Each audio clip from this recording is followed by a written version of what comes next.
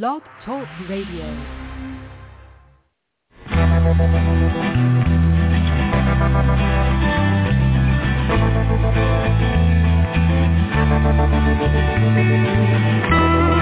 stroll through the pictures,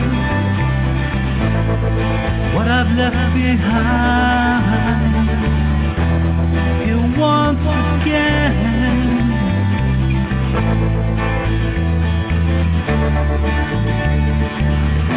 I'm locked up in memories,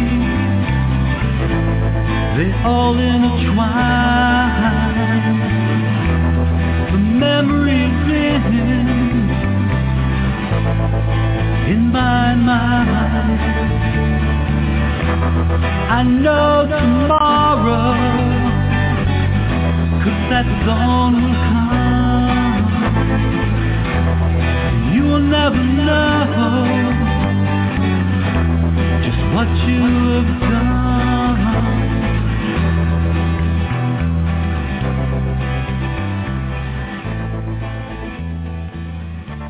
Good evening, everyone, and welcome to Stop Child Abuse Now, Scan Video, show number 3314. And my name is Annie Margis, and I'm one of the co-hosts here tonight. And I'm going to begin by reading the mission statement. Oops, that's the wrong page. Here it is. Okay. This show is brought to us by NAASCA, which stands for the National Association of Adult Survivors of Child Abuse. And NAASCA is a 501c3 nonprofit organization. And here's their mission statement, our mission statement. We have a single purpose at NAASCA to address issues related to childhood abuse and trauma, including sexual assault, violent or physical abuse, emotional trauma, and neglect. And we do so with only two goals. One, educating the public, related to helping society get over its taboo discussing child sexual abuse, CSA. Presenting facts showing child abuse to be a pandemic worldwide problem that of everyone. 2, offering hope and healing through numerous paths, providing many services to adult survivors of child abuse, and information for anyone interested in the many issues involving prevention, intervention, and recovery. And tonight is Thursday. On Tuesdays and Thursday nights, we have a call-in discussion with the survivor professional using an open mic forum. We feature a survivor professional co-host who fields topics brought to the episode by you, the listener. And I'll give you the phone number to call in and be part of the show. It is 646-595-2118. And everyone is welcome to call in and be a part of the panel and ask questions of our guest. And just tell your story, tell about what you want to tell about. Tonight, our special co-host is Dr. Jaime Romo from San Diego, an educator, consultant, author, and minister who promotes prevention and healing from child sexual abuse, particularly abuse by religious authorities or in the context of religious settings. A workbook he wrote called Healing the Sexually Abused Heart, a workbook for survivors, thrivers, and supporters, is an integration of various disciplines that led Jaime to become a certified traumatic incident reduction facilitator. And that is known as TIR for traumatic incident reduction. Jaime explains, while it is no secret that I am a survivor of clergy abuse, it is the journey of integration, transformation, and application that is most telling about my accomplishments and the life that I celebrate. please visit Jaime's website at www.jaimeromo.org. And with that, I'm going to say hi, Jaime. Hi, Annie. Thanks for the intro. And I want to say hello to Victoria as well and to Philip. It looks like they're muted. Well, welcome anyway. Jaime, why don't you go ahead? Well, thanks. So you may know, I mean, I used to be a professor. I taught teachers for several years. It was always about learning. And then during that time in 2001 was when my own trauma got triggered that had been suppressed for so many years, from my abuse as an adolescent. And that was a process in itself of managing, rage, and behind all that grievance was grief, and it was really in that time that I became more involved with traumatic incident reduction and really the healing side, not just the grievance side of my experience. And then unexpectedly, I became hospice chaplain. I was kind of drawn into that with my dad. And all that's to say that I deal with people at the end of life, and what I find so important, better late than never, is when people can acknowledge some old grievances and what's behind that, the grief, so they can let go of that stuff that keeps them from finding peace even at the very end of their life. I mean, there's a trajectory, when people in their health and their dying process of, going from I'm gonna be better than ever, to, okay, well, I'm not going to be as good as I was, but I can still do a lot. I'm still going to enjoy living and so on. To I just don't want to be in pain, and they're talking about physical pain, but then even when that's managed, the bottom line is I want to be at peace. I don't want to have emotional or spiritual pain and suffering. And so that brings me to the topic of forgiveness. And so my thought is that we could have a discussion in kind of 4 parts. The first part is what do we think it is and what isn't it? And then I'll kind of start with some thoughts and welcome the larger conversation. And then, why is it difficult? Why is forgiveness difficult? And then why we really need to forgive. And then from there, maybe what's been helpful, what some of our own experiences. So how does that sound? That sounds really wonderful and well organized. And, forgiveness, I have a lot to say about that, but I'll let you go first and get us started, and then we'll hear from me and from Victoria and from Philip. And I'll give the phone number again. So please call in, listeners. The phone number is 646-595-2118. Okay, go ahead, Jaime. Thanks. And there are a lot of examples of extraordinary forgiveness. I mean, there's a guy here in San Diego whose son, Tariq Kamisa, many years ago, I'm not sure how many now, maybe 15. So, this college kid going to the University of San Diego, great kid doing a weekend job delivering pizza, and someone, tried to rob him. Some kids, and ended up, shooting and killing him. And the one guy went to prison for it, of course.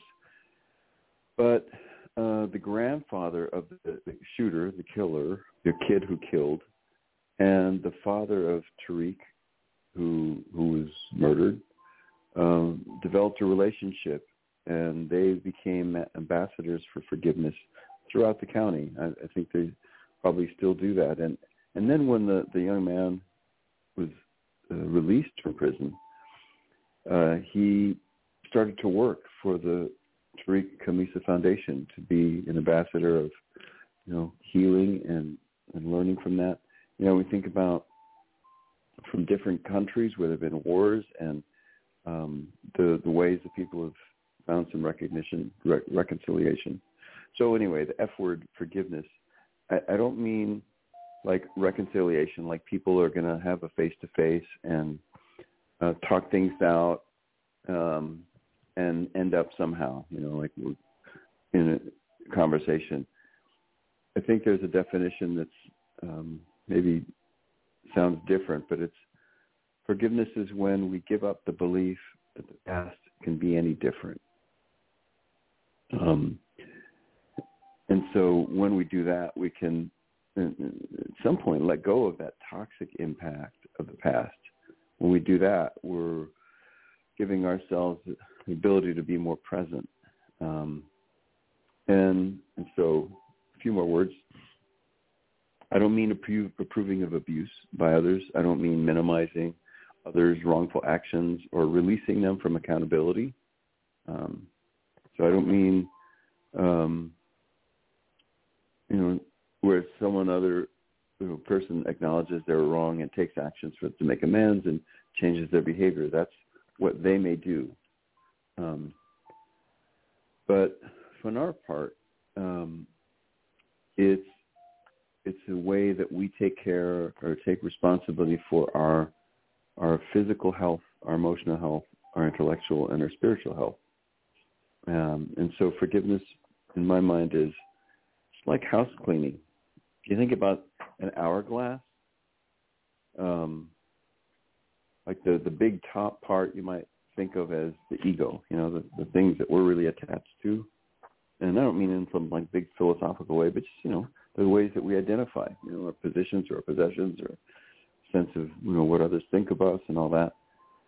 Those are normal things, but those can be really top heavy. And then the narrow part is, I think, the letting go, the forgiveness point, of letting go even of the things that we think are really important, let alone all the things that may have been so painful. And that allows us to go in the bottom part, this expansive, wide space, which we might, I think, call our soul maybe, or, our spiritual deeper self, our better self. So I know it's not, just that image to me is useful because we can get blocked from our best self when we're holding on to the things that are very real and have been very painful. And I just had a visit early today with a patient who's, in hospice, and, she has an adult daughter. So this patient's maybe in her 80s, and an adult daughter who continues to tell the mom, "You ruined my life." And I'm thinking, really? I mean, maybe as a youth, maybe in the past, you're an adult. You're responsible. We are responsible for our present, whatever our past has brought us. So, in short, forgiveness is giving ourselves the gift of being present, the gift of being in touch with a deeper sense of self, of integrating those past parts, so that we let go of what's toxic and not useful, and more able to work with the learning and be more whole and live in the present. So that's my first part, like what it is and what it isn't. Thank you. Okay. Well, I appreciate everything you said. I'll answer first. In my experience, I've had a really hard time forgiving. And, well, as a matter of fact, I don't think I have forgiven my father, who was my abuser, because he never changed his behavior. He continued to be inappropriate with me on his deathbed. He never changed. And if someone doesn't change their behavior, I feel like you don't have to forgive them because they're still doing it. Of course, now he's deceased, so he's not doing it anymore. But I don't really feel a call to forgive him. I just don't. I don't hold on to it because I've worked on the recovering from the abuse for many years now, for about 15 years, and I don't really suffer anymore. Well, I mean, not at all, but in general, I don't suffer so much anymore for some of the symptoms and the results of child abuse. And I have moved on. So I think I've moved on without forgiving. And I would love to hear what you have to say about that, Dr. Ronnie. Well, that's interesting because I guess it makes sense. We move forward. We're not still suffering from the effects the way we did, and and maybe that's a part of our work and part of over time, just us being able to move forward. I guess just the idea that the forgiveness is not about that other person. I mean, maybe there's an aspect of letting go of that for the other person, but I'm back to the forgiveness is like us not holding it. So maybe in a way that we're saying the same thing, but you're not calling it. You're describing forgiveness in a slightly different way. The action of I'm not carrying this burden of like resentment or revenge or something like my focus is on that other person.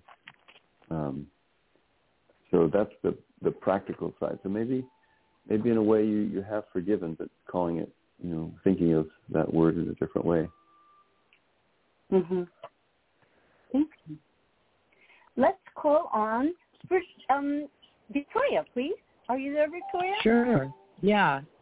This is Victoria, and thanks for that, Amy. I actually looked up the Mayo Clinic, which is out here in Minnesota, is one of them. It says, if you hold on to pain, you might be the one who pays most dearly. By embracing forgiveness, you can also embrace peace and hope. Consider how forgiveness can lead you down the path of physical, emotional, and spiritual well-being. This is, what is forgiveness? Forgiveness means different things to different people, but in general, it involves an intentional decision to let go of resentment and anger. The act that hurt or offended you might always be with you, but working on forgiveness can lessen the act's grip on you. It can help free you from the control of the person who harmed you. Sometimes forgiveness might even lead to feelings of understanding, empathy, and compassion for the one who hurt you. Forgiveness doesn't mean forgetting or excusing the harm done to you. It also doesn't necessarily mean making up with the person who caused the harm. Forgiveness brings a kind of peace that allows you to focus on yourself and helps you go on with life. And talks about fix holding a grudge. You can find this on the MayoClinic.org website. Says, how do I move toward a state of forgiveness? Forgiveness is a commitment to change. It takes practice. To move forward to forgiveness, you might recognize the value of forgiveness and how it can improve your life, identify what needs healing and who you want to forgive, join a support group or see a counselor, acknowledge your emotions about the harm done to you, recognize how those emotions affect your behavior, and work to release them. Choose to forgive the person who's offended you. Release the control and power that the offending person and situation have had in your life. Then it says, what happens if I can't forgive someone? Forgiveness can be hard, especially if the person who hurt you doesn't admit wrongdoing. If you find yourself stuck, practice empathy, trying to see the situation from the other person's point of view. Ask yourself about the circumstances that may have led the person to behave in such a way perhaps you would have reacted similarly. Well, I don't agree with that one. Reflect on times when others have forgiven you. Write in a journal, pray, or use guided meditation, or talk with the person you found to be wise and compassionate, such as a spiritual leader, a mental health professional, or an impartial loved one or friend. Be aware that forgiveness is a process. Even small hurts may need to be revisited and forgiven again and again. And then, but it, then also goes on, what if they don't change? What if, let's see, does forgiveness guarantee reconciliation? Of course, no, you know. And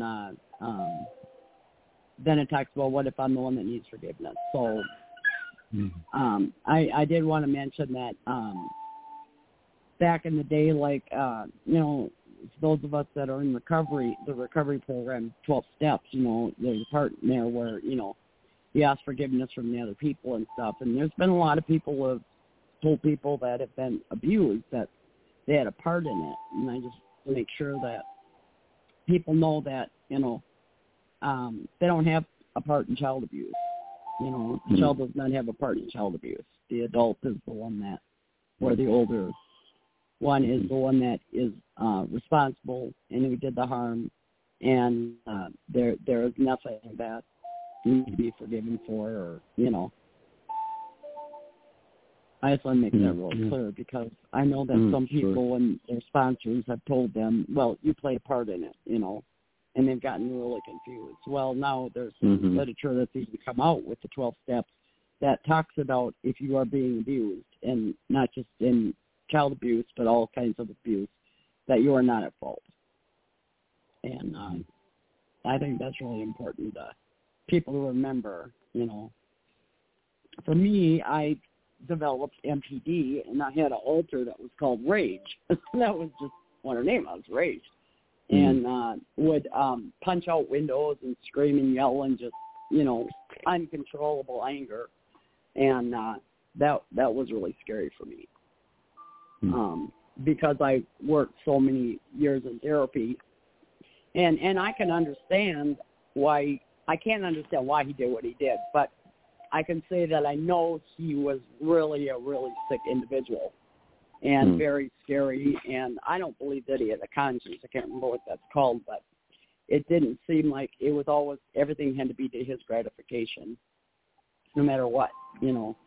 And although I can't understand that, nor would I want to, because I might be that way, I really have pity on him and people that don't realize that the harm that they're causing, that they can't even come to a place where they can realize what they've done has hurt a child, you know, especially child abuse. Yeah. I mean, it's just, it breaks my heart that some people are still blaming the victim, you know, kind of abuse, but you know, that just, I don't get it. I don't understand it. I've also been in a lot of meetings with, like, people from AA that go, oh, I don't know. I've already told my kids that I'm sorry for what I did, you know, and I was drinking and this and that. And I said, that's not really an apology if you say, you know, I'm sorry I abused you, but I was drinking, you know, or because I'm an alcoholic or whatever, you know. And I ended up writing an amends letter to my daughter, and wasn't like I outrightly did anything, but I had put my kids in permanent foster care because they were on like a revolving door of foster homes, because I was a revolving door psych unit. And I did a amends letter to my daughter, because just for the fact that one of the things I said in it was, you know, you might have felt abandoned all the times that I went in the psych ward, and, you know, you were going in and out of foster care. And basically I just stated some facts that I thought she might be heard about, and said that I was sorry.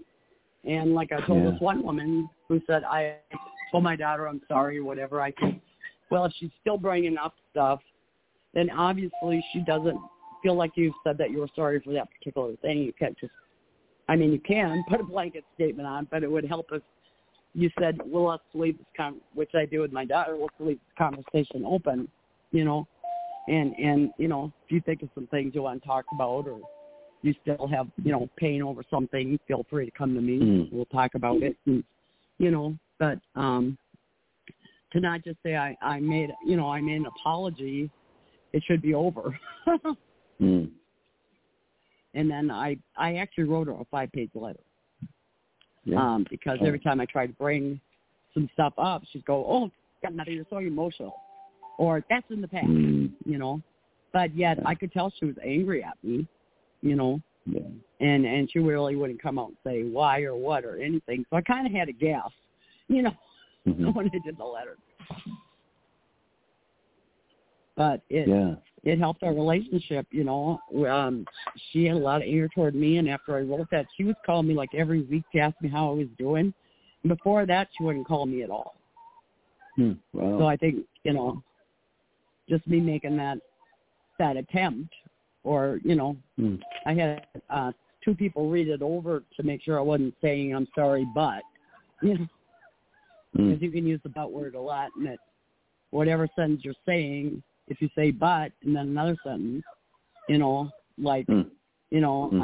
sorry that I had to go in the psych ward and you had to go in foster care, but I was sexually abused as a child and had a lot of mental problems.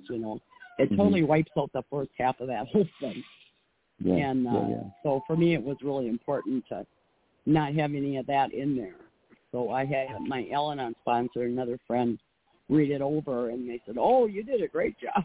So then I felt confident in giving it to her. So I don't know if any of that. Wow, you bring up lots of things. Yeah. No, well, both of you brought up the idea of difficult, and that's the next section, and immediately you started reading. Can we wait a minute? We got Philip on the line, and I don't know if he wanted to. We got his mic on mute. Hold on a minute. Okay. Great. Yeah. I don't have anything to say. Philip, are you there? Yeah, I don't have anything to say tonight. Okay. Thank you. Okay. Well, thanks for staying on. Okay, we're going to have some more. Okay. Okay. Yeah. Go ahead, honey. You started with reading the benefits, and that's another, like why that's not the next, but the following one after that.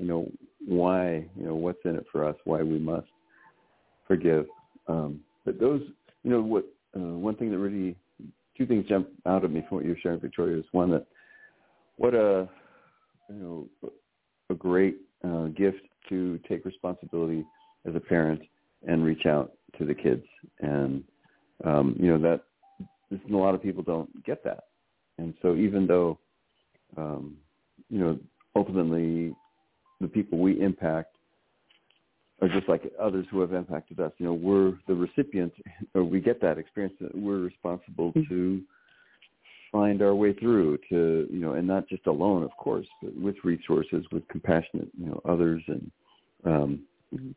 and what a gift, for you to express that, to open the door, and then the results. Wow. All of a sudden, because of that, or, following that, there was a much different kind of response on her part. Because my dad would have had no way to do any kind of amends, because I totally cut him off because he was a danger to be around, and I changed my name and everything. So there was no, whether he would have or not, I doubt, but there would have been no. But with my mom, she came to Minnesota. I brought her to Minnesota. My daughter did hospice for her, and we ended up talking before she passed away. And, she kind of did the overall blanket, I'm sorry for the things that happened. And, I really felt that she was sincere. A lot of people might think that was like a deathbed apology or whatever, but I really felt that she was sincere, and we cried and we talked, a little bit, and brought up some, good memories too and stuff. And so, I mean, it was really, for me, a closure for her. Yeah. And I didn't feel like it was like, she's dying. And I cut myself off from her too for about 5 years. And then I found out that she was in a horrible situation in Texas and was dying, and nobody was taking care of her, and she wasn't taking care of herself. And so I got her to Minnesota, and didn't really want to even go see her, because I was still upset the way she treated me out there. And but, I finally broke down and went out there and just kind of seen how sick she was. And I don't know. It just all kind of happened, how things happen. You just right place, the right time, and the right moment it's supposed to happen or something. Yeah. Well, so 2 things. Now there's another thing. Just that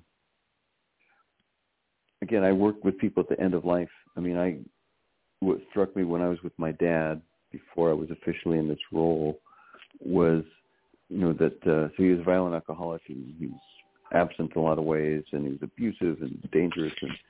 But a day, maybe two before he passed, an uncle showed up, really, gentle, sweet man, and just to visit, And my dad said, "Hey, compadre, please forgive me for that time that I knocked you down." So he was referring to something that happened like 60 years earlier, that he was, dad was drunk, uncle was trying to separate him so he wouldn't get in a fight. Dad pushed him down. And it was like that was a proxy. It didn't matter that he could not say anything, to his kids or to so many other people, but like that person represented an opportunity for him to sincerely, say, that's what I can remember, and what was behind it, I thought was what you were sharing about your mom. I think, and that allows that person to be at peace because they're acknowledging something and they're letting go of something they've been carrying. And that's what we want for everybody. The other thing I just want to mention real quickly that you brought up, which I think is so normal, is rage.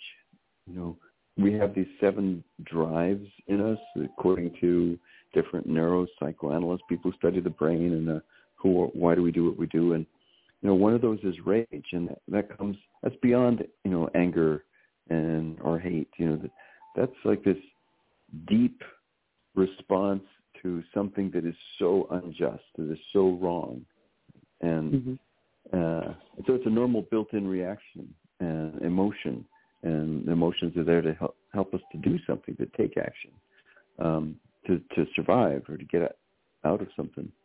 So I just mentioned that as, that it's a normal thing. I carried rage. I didn't realize it for so much of my life, and I channeled it through sport or through studies or through whatever activities.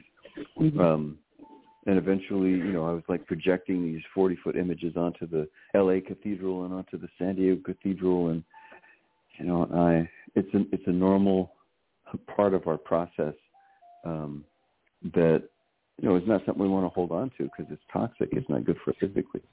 But just want to highlight it. Yeah, that makes sense. Yeah, I wanted to ask you a question too. I don't think that I don't ever remember being like angry at him. I was always like, why is he doing this to me, and how can I get out of it, and how can I survive? But I was never ever angry, and I don't even know why. But I did have that rage. I don't know if that even makes sense. Well, yeah, it does, because there's a normal experience is that we're ambivalent about things. We have we have 2 feelings, like ambidextrous, right? You can have both, hands that are active, and so we can, on one hand, feel, a normal connection and desire to have, an ongoing relationship, as well as, this rage. So it's both of them going on in a way that somehow allows us to be in the same space or, function. Well, I guess my question was, is anger and rage the same thing? Because you mentioned rage was just feeling totally that it's unjust or whatever. And I don't know. So maybe I think of anger as wanting to get back at the person, and I never wanted to get back at them. Maybe that's what I'm associating anger with. But I never had that state of wanting to get any kind of revenge and matter of fact, people would say, where is he? And I wouldn't say his name or anything because even my brother said that, he wanted to go after him. And I said, what good would that do? What happened to me, and I still have the effects of it. And if you went after him, you could probably get put in jail, and then I'd feel responsible for that. And it wouldn't change anything, I never ever felt any feelings of wanting to get back at him. So maybe that's what I'm associating with anger. I don't know.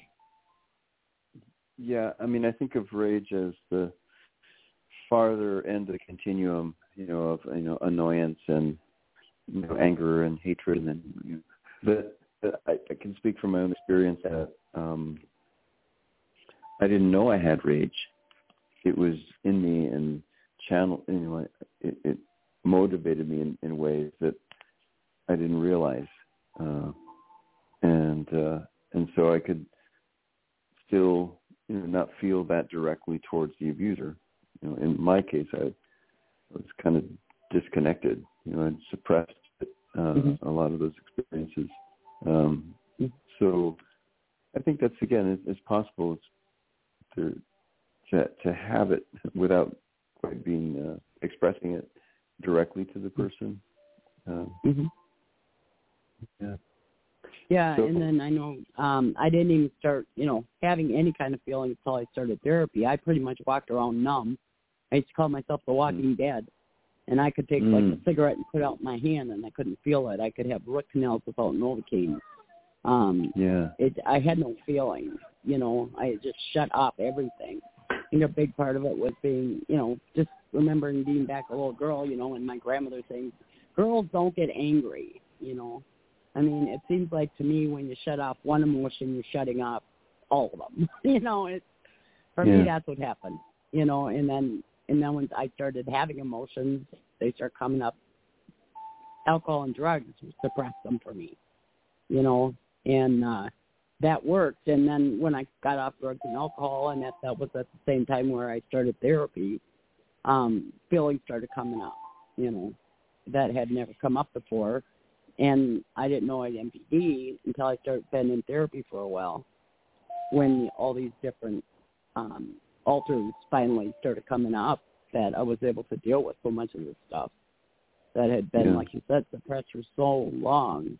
And when it comes up for people, a lot of times it doesn't come in up 40s or 50s sometimes with people, and all of a sudden they're like, oh God, it's been over 20 years, or thought I was done dealing with, and now all this stuff comes up. So when people say, well, I went to therapy for 10 years and now I'm over it, and then all of a sudden, why am I back in therapy, or why is this stuff coming up again? We talk about that, like that Mayo Clinic thing was saying, that, you might think that you got over it and you forgave the person or whatever, and then something else like re-triggers you, if you want to use that word, or comes up for you again. Yeah, and you're bringing up a lot of things that actually relate to the next piece about why forgiveness is difficult. May I say a few things about that? Annie, is that okay? I'm sorry, I was muted. Yes, of course. Please go ahead. Okay. So why forgiveness is difficult?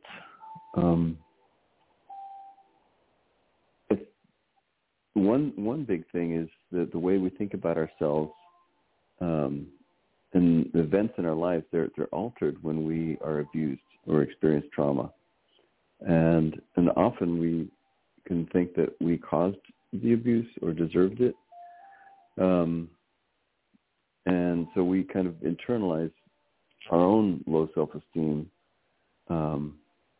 And you mentioned, I think, Victoria, just using, then taking on some kind of substance or other things that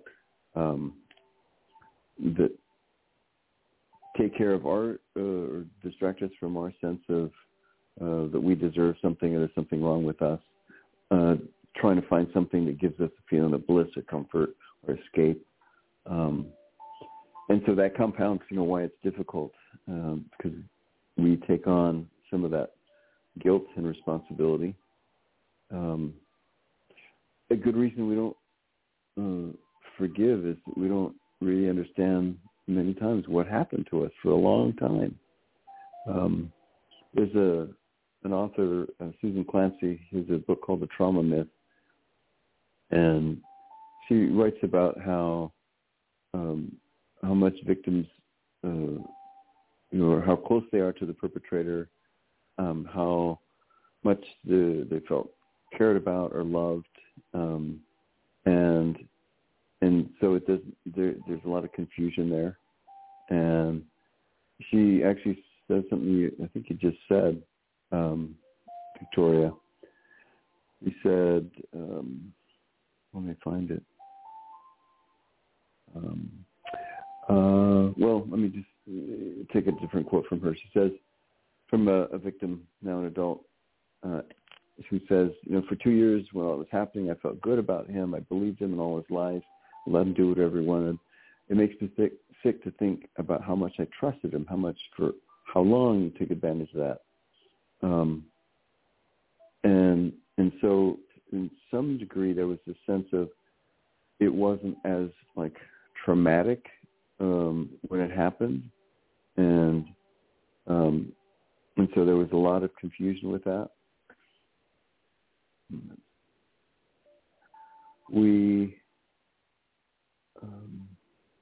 So we can turn that blame and responsibility for ourselves. It's difficult to forgive. My experience was when we actually do turn that rage or attention to the abuser, that anger, there's an adrenaline rush to it. And I know, conscious or not, that was something that that was a powerful emotion to tap into.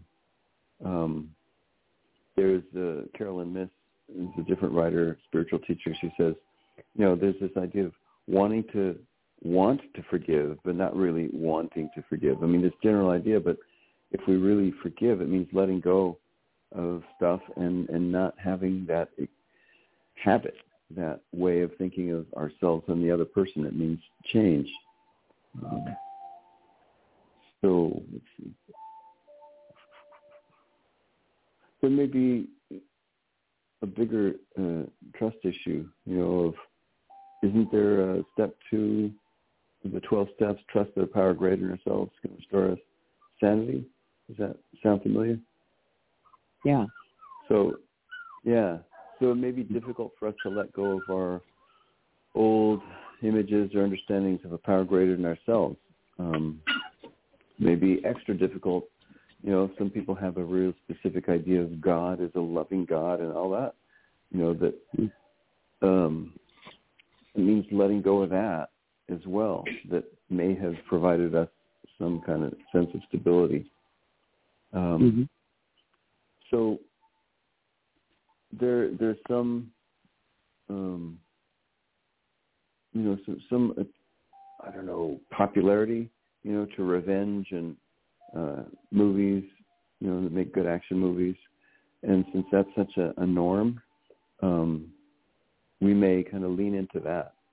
Just like, even in an introduction, Annie, I guess I wrote that a while ago. I said, even though it's no secret that the survivor of, clergy abuse, I don't identify as a survivor. That was an identity that I held on to for a while. But at this point, I identify as much more whole, much more present. And so part of the difficulty of forgiving is also letting go of an earlier version of ourselves, I think. And maybe the last piece that you brought up, Victoria, is when, at least for me, when I realized I was abandoned, abused, and wrapped in shame, and then I basically abandoned myself and was abusive to myself and ashamed. So I was abusive because I was pushing so hard to be bigger, more perfect, I guess, than all the crap I felt. And then I realized, that I had done that to other people, as abandoned them and been demanding to them and gave them shame. So I had to acknowledge that I had internalized and done some harm to myself. And I think that was a hard thing and super important, to have compassion. And once I could have that for myself, I could have more compassion to see, oh yeah, that person who did, that who groomed me, who, plied me with alcohol and gifts and, put me in that position and perpetuated all kinds of sexual abuse, they're very sick. I don't have to be triggered. I don't have to have that same, even hatred. That compassion for ourselves allows us to see others as well as, wow, yeah, not, saying you're not accountable. You're not well, or in that time you're not well. So that's a bigger appreciation. But I think coming to compassion for ourselves also is super important, and maybe makes it difficult to forgive others if we haven't been compassionate to ourselves. I'll stop there. Oh, one more thought. Last thought, sorry. I know that a lot of people have not even gotten in touch with their abuse or this emotions of anger or whatever until the abuser has died. Or, that somehow when a person is still living, and as you mentioned, Annie, person has not changed their behavior, it makes it difficult for us to step back, right? But that's also really common. Okay, I'll stop. It can be scary too. Being angry at somebody, allowing yourself to have feelings toward the abuse when somebody's still alive can be scary too. And then I don't think that anybody could be surviving this world without feeling that they have to ask forgiveness from somebody. I mean, like even in just like a regular relationship, things are going to happen. I mean, they're not like huge child abuse, but things are going to happen that, you say, hey, I'm really sorry that, whatever, a person's feelings get hurt or whatever. So, I mean, we practice forgiveness, I believe, all the time, but some of us, for me, feels unforgivable, I don't know. I was in meetings with this guy that kept saying, good things happen to good people and bad things happen to bad people. And it just used to irk me so bad. One time it got to my turn, and I said, well, I must have been a really awful baby because I was sexually abused before I was a year old. I got to wonder what kind of awful baby I must have been. And I had felt that way all my life, but it came out of my mouth in that meeting because I had heard that so many times. Wow, that's really,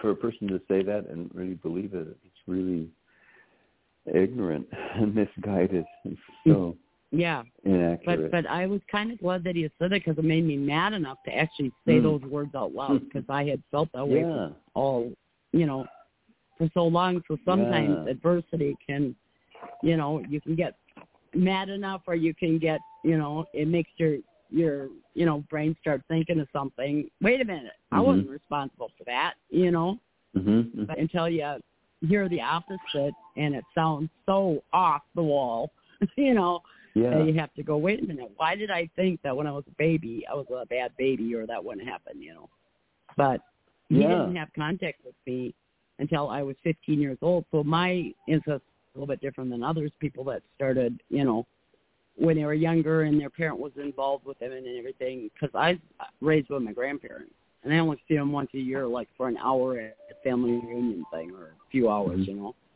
But besides that, he came back into my life when I was 15, and then he kept coming after me and after me and after me, and so it's a whole different dynamic than, possibly other people, and that's the important part, I think, with NAASCA, so we all have our own stories and in how it all, played out for our abuse, and it's all so different, but there's so many things in common that we just have to talk about. Yeah. Can I say something real quick? So that idea of how it really was helpful for this person to say something that was so off, is a really, it's a gift in itself. It's kind of a paradox because what you're pointing to is like everybody can inherit, whether they're spoken or not in other ways, certain messages. And They don't match, but they're still in us. And until sometimes someone else points out, like, is this what you're saying? That it does. Until then, we may not realize that. And there's an expression I know that water is wet, but I don't think a fish discovered that. Something like that. I think someone discovered water is wet, but it wasn't a fish. Because we're swimming in our own ideas of what we internalize until someone else brings that, names it that way, and then we say, no, that is not true. What is true? What a valuable, paradoxical experience. But what I'm pointing to is how easy it is for us to swim in our own waters of misinformation and bad interpretation. Mm-hmm. Like I was listening to somebody and they said we're all run around our own hamster wheel. Like, all we care about is trying to get rolling on that hamster wheel. We don't realize everybody else is in their own hamster wheel. Yeah. But I know a lot of things too. Like, I went to this rape and sexual abuse center, and this lady said, rape is unwanted sex. And I went, did I ever want it? And it's just all of a sudden it was like a new definition.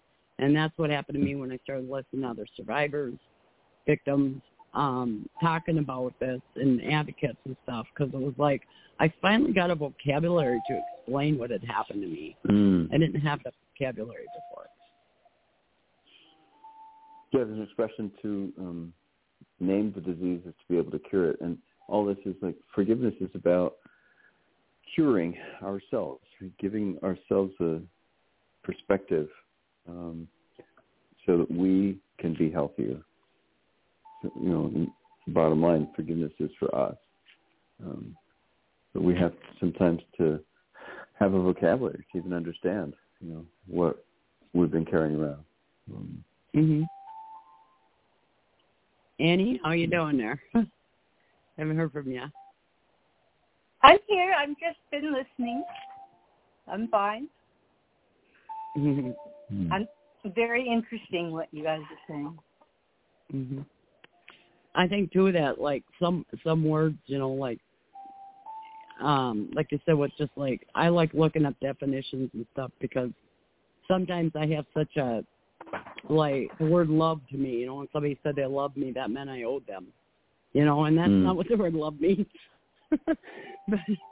but that every time I heard the word love, that's what it meant to me, because that had been my experience, And so I wouldn't want to say that word to somebody else, because I wouldn't want them to, and it took me a long time to be able to change that vocabulary in my mind so I could even use certain words. And forgiveness was a big thing, because that word just had so much negativity for me. And I thought about it in a certain way that, like I said, it's good to look at it different ways and kind of like a bigger picture than our narrow definition, maybe is what I'm trying to say. Yeah. All right. So thank you. The third piece is why we must forgive. I don't think it's a nice recommendation, or it's a nice thing to be a nice person to forgive. Bottom line is, when we hold on to unforgiveness, when we hold on to this, sense of the past is in my present, we're still not in the here and now, we're in the here and then. It hurts our bodies. It causes us stress, and there's a lot of data about how when we're stressed, the fight-flight hormones kick in. And those reduce, when those are present in the body, it reduces the growth hormones. It redirects the blood from our stomach to the arms and legs. And so, that messes up with our digestive system.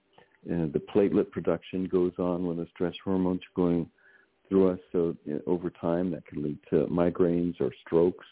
Our immune system is shut down, so it leads to greater illness. So, there's health reasons that holding on to stuff is terrible for us. And then when we are more connected, like letting go of things, then our blood pressure decreases, and all kinds of other symptoms like depression, anxiety, and those also decrease. So it's for our benefit, for our emotional health and our physical health. And I think this idea that maybe it sounds more kind of woo or new age or whatever, but this idea of, the law of attraction, that we attract, what we're carrying as well. We attract sometimes negative people, and we may wonder about that. And there's something in us as well that maybe is connected to that. And, I think in my own experience, I wanted to be happier. I wanted to be working with people or being in spaces that I could bring my whole self. And, some of that is the environment. Some of the conflicts, that I would end up having, certainly like with authority figures, I know that was some of my old stuff, getting activated of confronting and wanting to punish that authority figure based on, past hurt that I was still feeling, maybe not even realizing it. And there are examples of extraordinary people, Nelson Mandela, after all that years of torture, when he, by example, taught, the people who were when he was president, in his party who wanted to punish, by example, he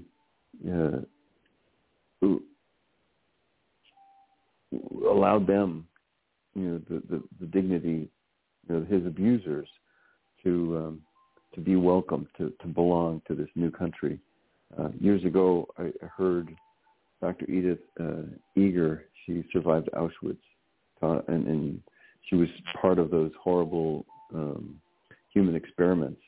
And she showed pictures of her dancing for him, the torture as a child, knowing that he had killed her family members.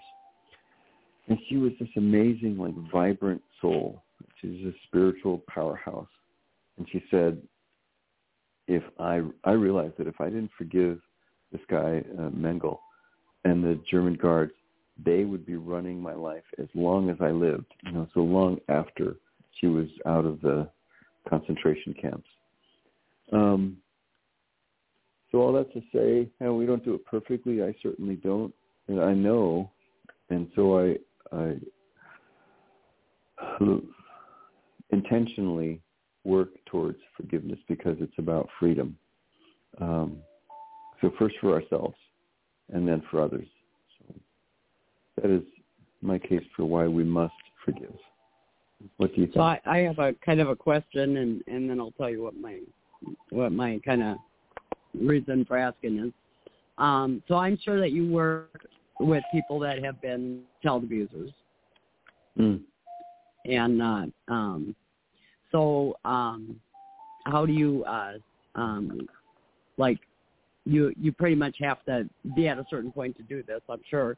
But I was asked by a friend of mine who she worked with abusers that are in treatment, and she had asked me to come to speak to them. And I've had people tell me, no, don't do that. And I really want to, and I don't know if I'm off by wanting to.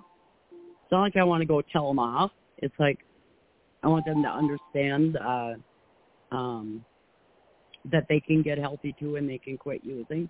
And I don't know if that's really off, or is it a good thing or bad? I don't know. You can really label it, but what are your ideas on that? Well, I can share my experience and then an idea. So it was back in 2008, and I was still, doing a lot of advocacy work. I'd already had PTSD. I think it was kind of coming out of that.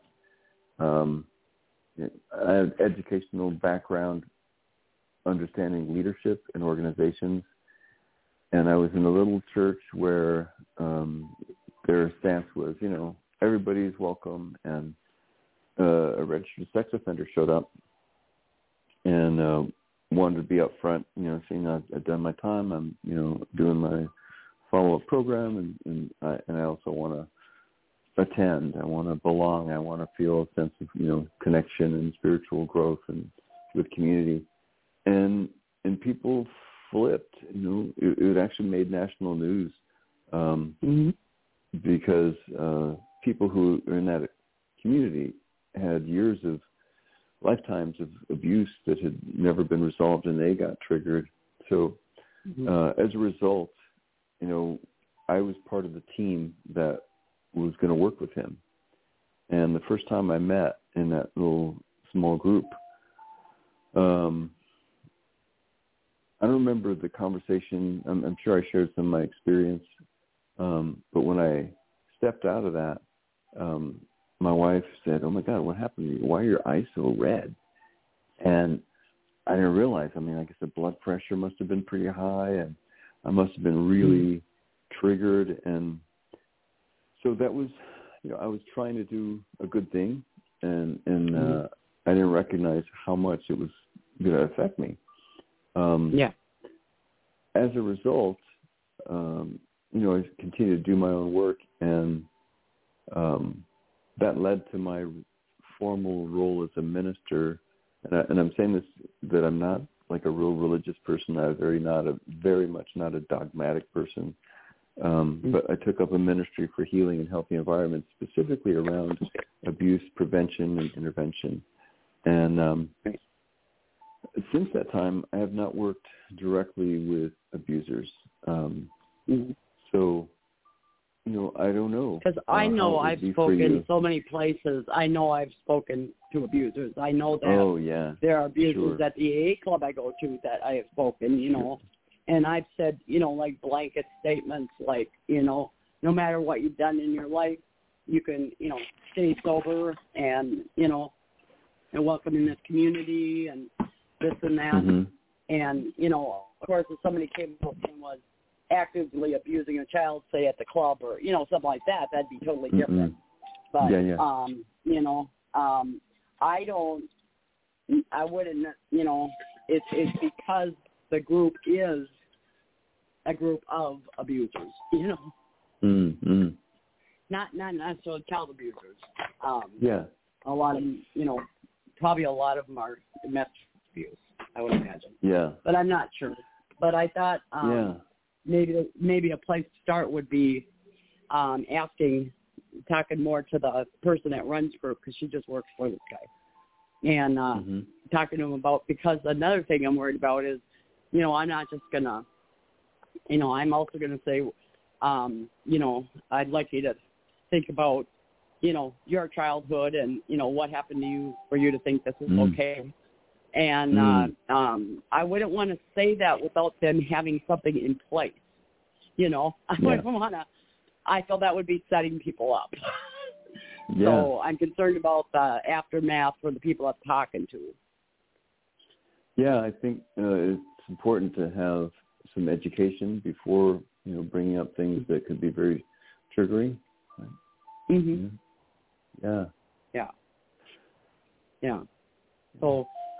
So it's, it's something I was asked a while back ago, and I just, have been kind of throwing it around and asking a few different people, and got some people that go, no way, automatically. And, but like I said, I've been, doing speaking since 1985, and I know, that I've talked in front of a lot of abusers, because I was doing this one group called Organizing Against Pornography, and I was doing another one, Whisper, Women Hurt in Systems of Prostitution Engaged in Revolt. And if you show up for that, you already know what we're saying, and spoke to kids in schools and all kinds of stuff. So, I mean, I know many of them have been abusers, but I don't know what they left with. That's what I always wonder, do they leave with, why I need to get into some therapy because it really affected me what that person said about being abused, you know. Yeah. So, you know, I've kind of some empathy too, as far as not wanting, you know, somebody to go into a tailspin, because they're not only in there for being abusive, they're in there for recovery from drugs and alcohol as well, or one or the other, you know. Yeah, I really appreciate hearing, you know, the compassion, you know, and the perspective that I think we need across the board to actually be more able to move forward. You know? So because we need to be having these conversations, and you know, if I'm not one to go in there, who is? That's the way I look at it. You know? Yeah. At least I wouldn't be the one that comes in there and starts screaming at them, because I wouldn't do that. Yeah. You know. Right. I mean, I talked to a lot of people. Matter of fact, when I went to the first, I was just really recently sober, and I went to the state conference called Go for State here in Minnesota for AA. And I went out there, and I just stayed up 3 days. It was fantastic. I just had the greatest time. They had like 24-hour meetings, you know. And they had just a huge schedule of stuff all the time. And I happened to be sitting there and told this guy that I'd been used to prostitution. And he told me he was a pimp. And I sat down and had a conversation with this guy. I didn't scream or yell or blame or nothing. I just, you know, told him what had happened to me and how it impacted me. And because he was doing this, that was, you know, this is what he was doing. And, you know, I think we need to have these conversations. I really do. Yeah, and I think it's not common. I think it's extraordinary. And again, I just want to acknowledge that for you to have the capacity and the compassion, the openness, that's awesome. Because, you know, if I would have heard it before I was sober, you know, I wouldn't have said nothing. I would have just went inside myself and went home and maybe, you know, done something to myself, because I was into a lot of self-harm, you know, rather than, you know, because I was very introverted and very much, you know, they have passive, assertive, and aggressive, and I was completely passive, totally passive. As a matter of fact, when I went and they gave us a list of passive, assertive, and aggressive, I tried to start being assertive. For me, it felt like I was being aggressive, because I had never been assertive my whole life. So I didn't even know how that felt. That felt very, very strange when I started being assertive. My family didn't like it. You know, they told me, "What happened to you?" And I said, "Well, I'm just learning how to be assertive." We don't like that. Yeah. They didn't like it. Yeah, it represents change in a system that has gotten used to what it is, how it's worked. I lost family. I lost friends. I didn't even have to get rid of them. They left. I had friends that just left because they just went and got new friends that they could use, because I wouldn't no longer let them use me. You know, so they didn't change, you know, to still be in a relationship with me, which made me feel bad because, you know, they left me until I realized I have room now to make healthier friends. Yeah, that's the thing. So that's how I look at it. When somebody leaves me, I don't take it personally. I just go, well, I guess that's room for a healthier friend. Yeah, and that's a way to think about change. It's like, you know, we don't change and take on a new behavior or maybe a healthier way of living until we let go of the other. Right? Yeah. And we don't let go of the other until we actually really want and, you know, see something that we want better. Right. Speaking of doing something healthier, I got 31 days off smoking cigarettes. I haven't smoked for 31 days. Yay! It's not a small thing. Yep. Yeah. It's huge. Yeah. I was smoking one pack a day, which is $10 a day. So that's $310. Yeah. That didn't go up in smoke. Right. Literally. Wow. So this actually is a nice, again, this is a great segue to the last piece I had in mind, which was like what's helped us, and some of the learnings about forgiveness. And you just mentioned one right now, and why did I just forget it? So before I get to, I'd like to read this poem about, it's from Gareth Higgins, who is this Irish writer who lived through the killings between Catholic and Protestants in Ireland, and his focus is about compassion and understanding, rage and suffering and injustice and being an ambassador for peace. And peace is not just interpersonal. Peace is systemic. Peace is actually about justice. So another reason for why we need to forgive is because that allows for change towards justice. And justice is what is the foundation for peace for our society. So anyway, that probably sound very preachy. It's called A Blessing for Breath. I'd like to read it because I think it honors and highlights the journey for us to be more at peace and being able to put our experience in context with other spiritual giants. So it goes, breathe, knowing that every molecule within and without your body is stardust and imbued with the light of God. Nothing separate, all a spiral into and from love. Breathe, knowing that the worst pain in your life has already been experienced by the mercy of the universe. Breathe, knowing that if the stones yearn to become cathedrals, then you, enfleshment of divinity, mingling of the sacred and profane, are a little lower than the angels. You are not the sum total of the worst things that have happened to you or the worst things you have done. Breathe, knowing that the ones you admire the most, the Gandhis and Mother Teresas and Fannie Lou Hamers, and those who clear landmines and lie down with lions for the sake of peace, these are the fruits of lives that have been crucibled in suffering. No one becomes great without first being brought low. No one develops true empathy for the greatest suffering without touching some of that suffering themselves. Breathe. So I want to offer that breathing in the goodness that we are, breathing out whatever is toxic, as kind of a metaphor for what helps us to move on. I think it was going from passive, being from just a receptacle of all kinds of others' experience and projections and abuse, to being assertive, to having our self, to having our own voice.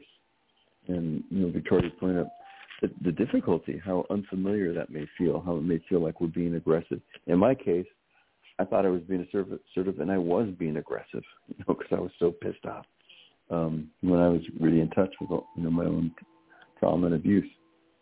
But I'll just say that for me,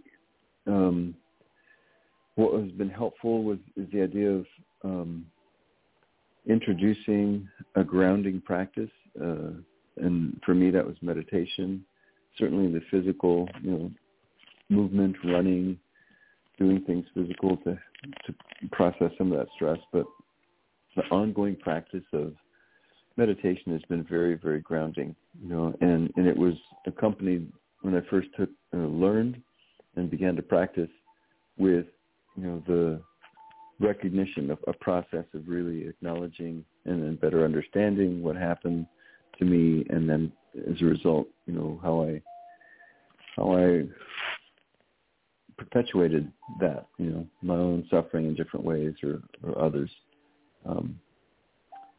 So both, the recognition, the dealing with the emotional upset, and then the spiritual grounding, finding something that's meaningful for me.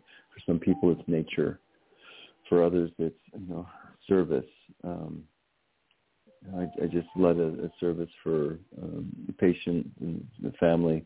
And this person clearly had a lot of trauma growing up, and service was her way of transforming that, making sure that others had more opportunities or resources than she had. So TIR was a huge gift, and that's why I became a facilitator and why I'm a trainer now, and why I still hope and am working towards introducing and doing trainings in large organizations, healthcare organizations perhaps, or with groups that are working with mental behavioral health, because that cleared some of the triggers that didn't get cleared when I did traditional therapy, or when I did sweats, or when I did group work, group therapy. Those are all maybe helpful in little ways, but to me, traumatic incident reduction, TIR, is it's really powerful, and I won't say more about that. But to say, we need to find ways to do that root canal of, understanding, facing, and releasing, the stuff that is toxic in us, and then have something else that draws us into a bigger self, a more an experience of compassion for ourselves and others. So I'll stop there. What's helped you? Thank you, honey.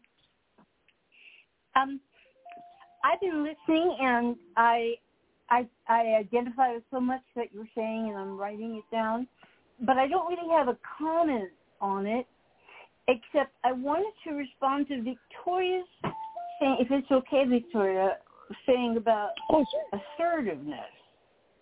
Uh-huh. Because I was never assertive. I was taught not to be assertive in my family and in my school, because back then women shouldn't be assertive, and they teach you that. Yeah. And in my life, that really let me be injured because I wasn't assertive. Even in work, I was abused because I couldn't be assertive. But now I'm assertive. I'm not really sure where the change happened, but it happened. And now I feel comfortable talking about what's bothering me. And I'm not afraid anymore. So I just want to share that. Isn't that amazing? Yeah. You don't have to be afraid anymore to say what's on your mind and heart. Yes, it is amazing. Yeah. Yeah, it's a total transformation. And, a lot of people ask you certain things like, well, when did that happen for you or whatever? You're like, I don't know. It just happened, It's like almost like magic, but it really isn't. And, I know that we're talking earlier about forgiveness, and it's like you were saying, it's a process, It's not like this magical moment. Like in 12 Steps, we talk about spiritual awakening, and some people think, God's got to come out of the heavens and reach his hand down or whatever, But, there are so many moments during every day I have spiritual awakenings, that it just, just now, like with the leaves coming down, the fall or whatever, and it's like, the seasons changing, like our lives change, and, I remember which songwriter that was, for every something there is a season, and, there's just so many things that you just draw from to, like, almost get energy from, like you said, meditation.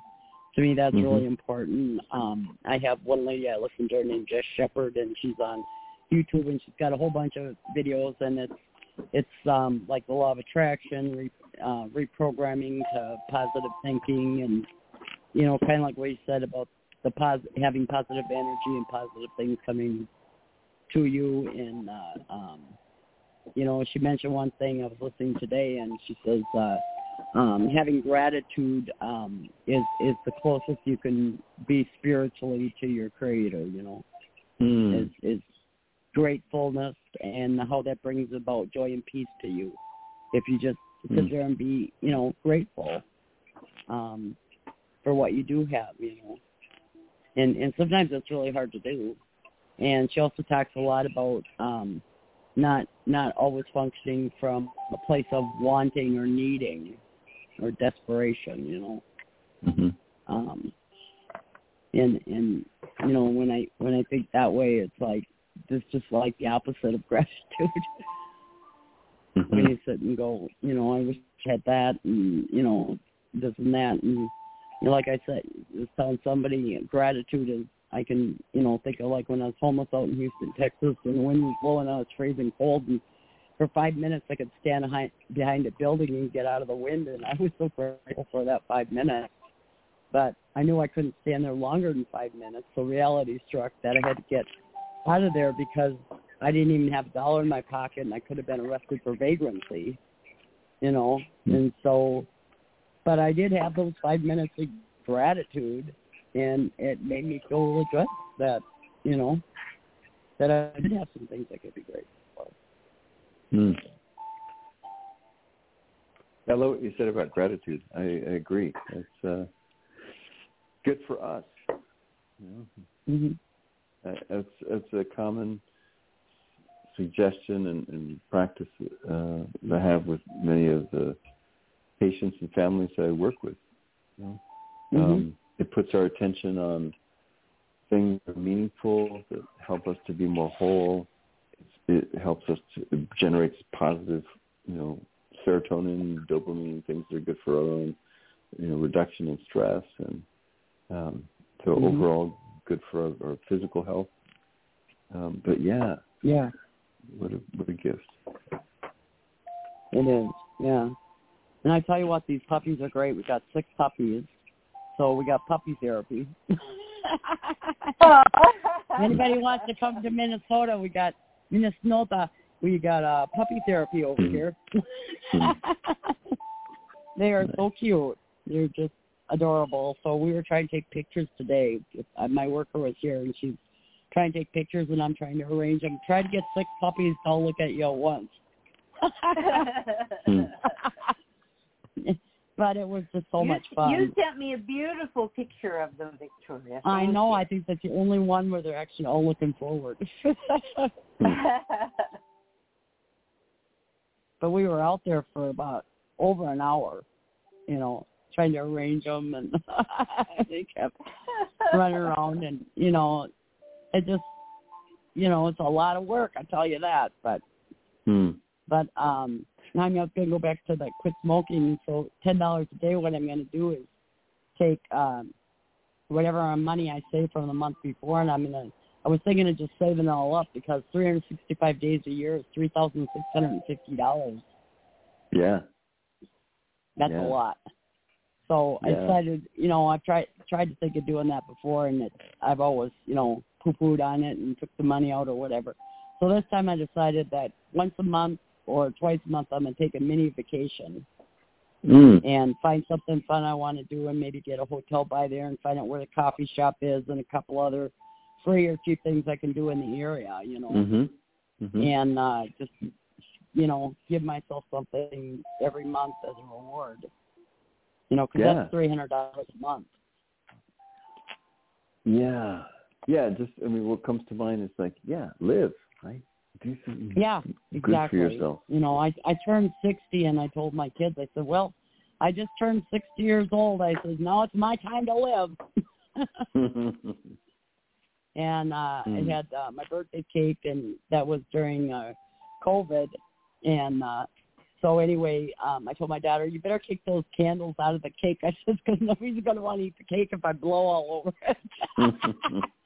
So I closed my eyes and said, I want to make a wish. And I closed my eyes and blew out the candles, and then opened my eyes and go, I got my wish. I got a house. I got my family and friends, and, this and that. And I got my dog, and he already can run in. I got a fantastic roommate. I go, What more could I want, you know?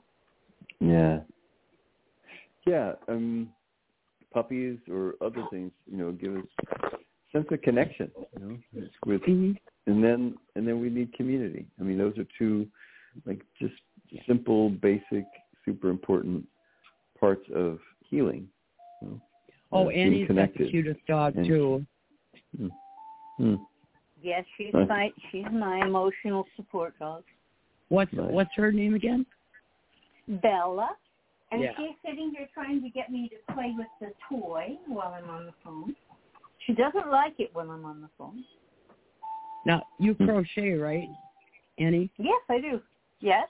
Yeah, she crocheted, and she's making something, but she made a little teeny sliver of whatever she's making and wrapped it around her dog and took a picture. Oh, my God, it's so cute.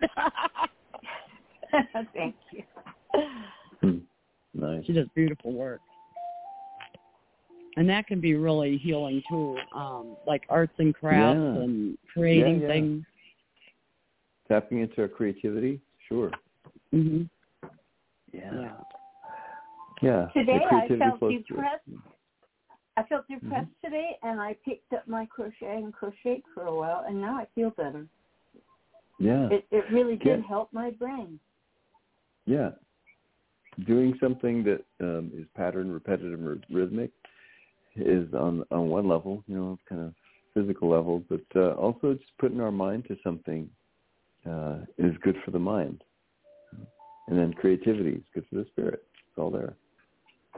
And I like crafts, too, because you actually have something that you created, you know, even if it's just coloring a picture, you know, you can look at it afterwards and go, look, I did that, you know. Yeah.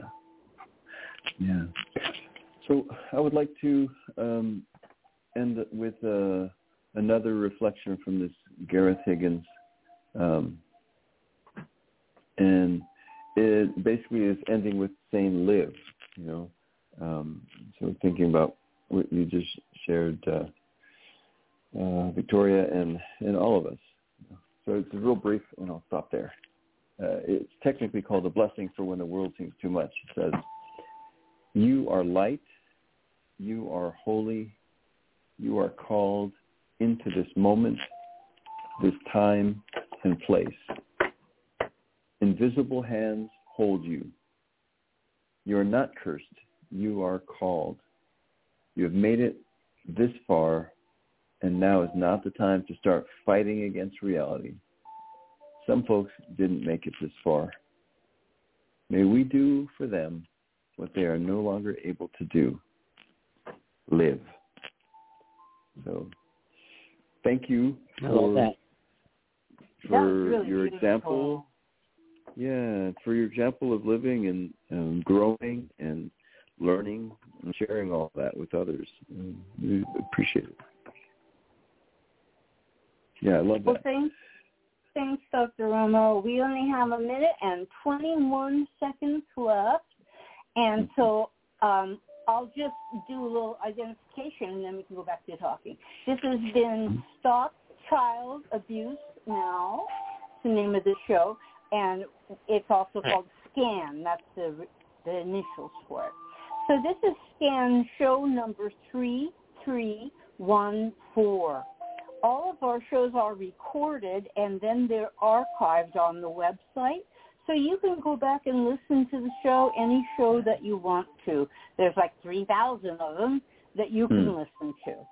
And they're archived on the NAASCA website, and that is NAASCA.org, which is NAASCA.org.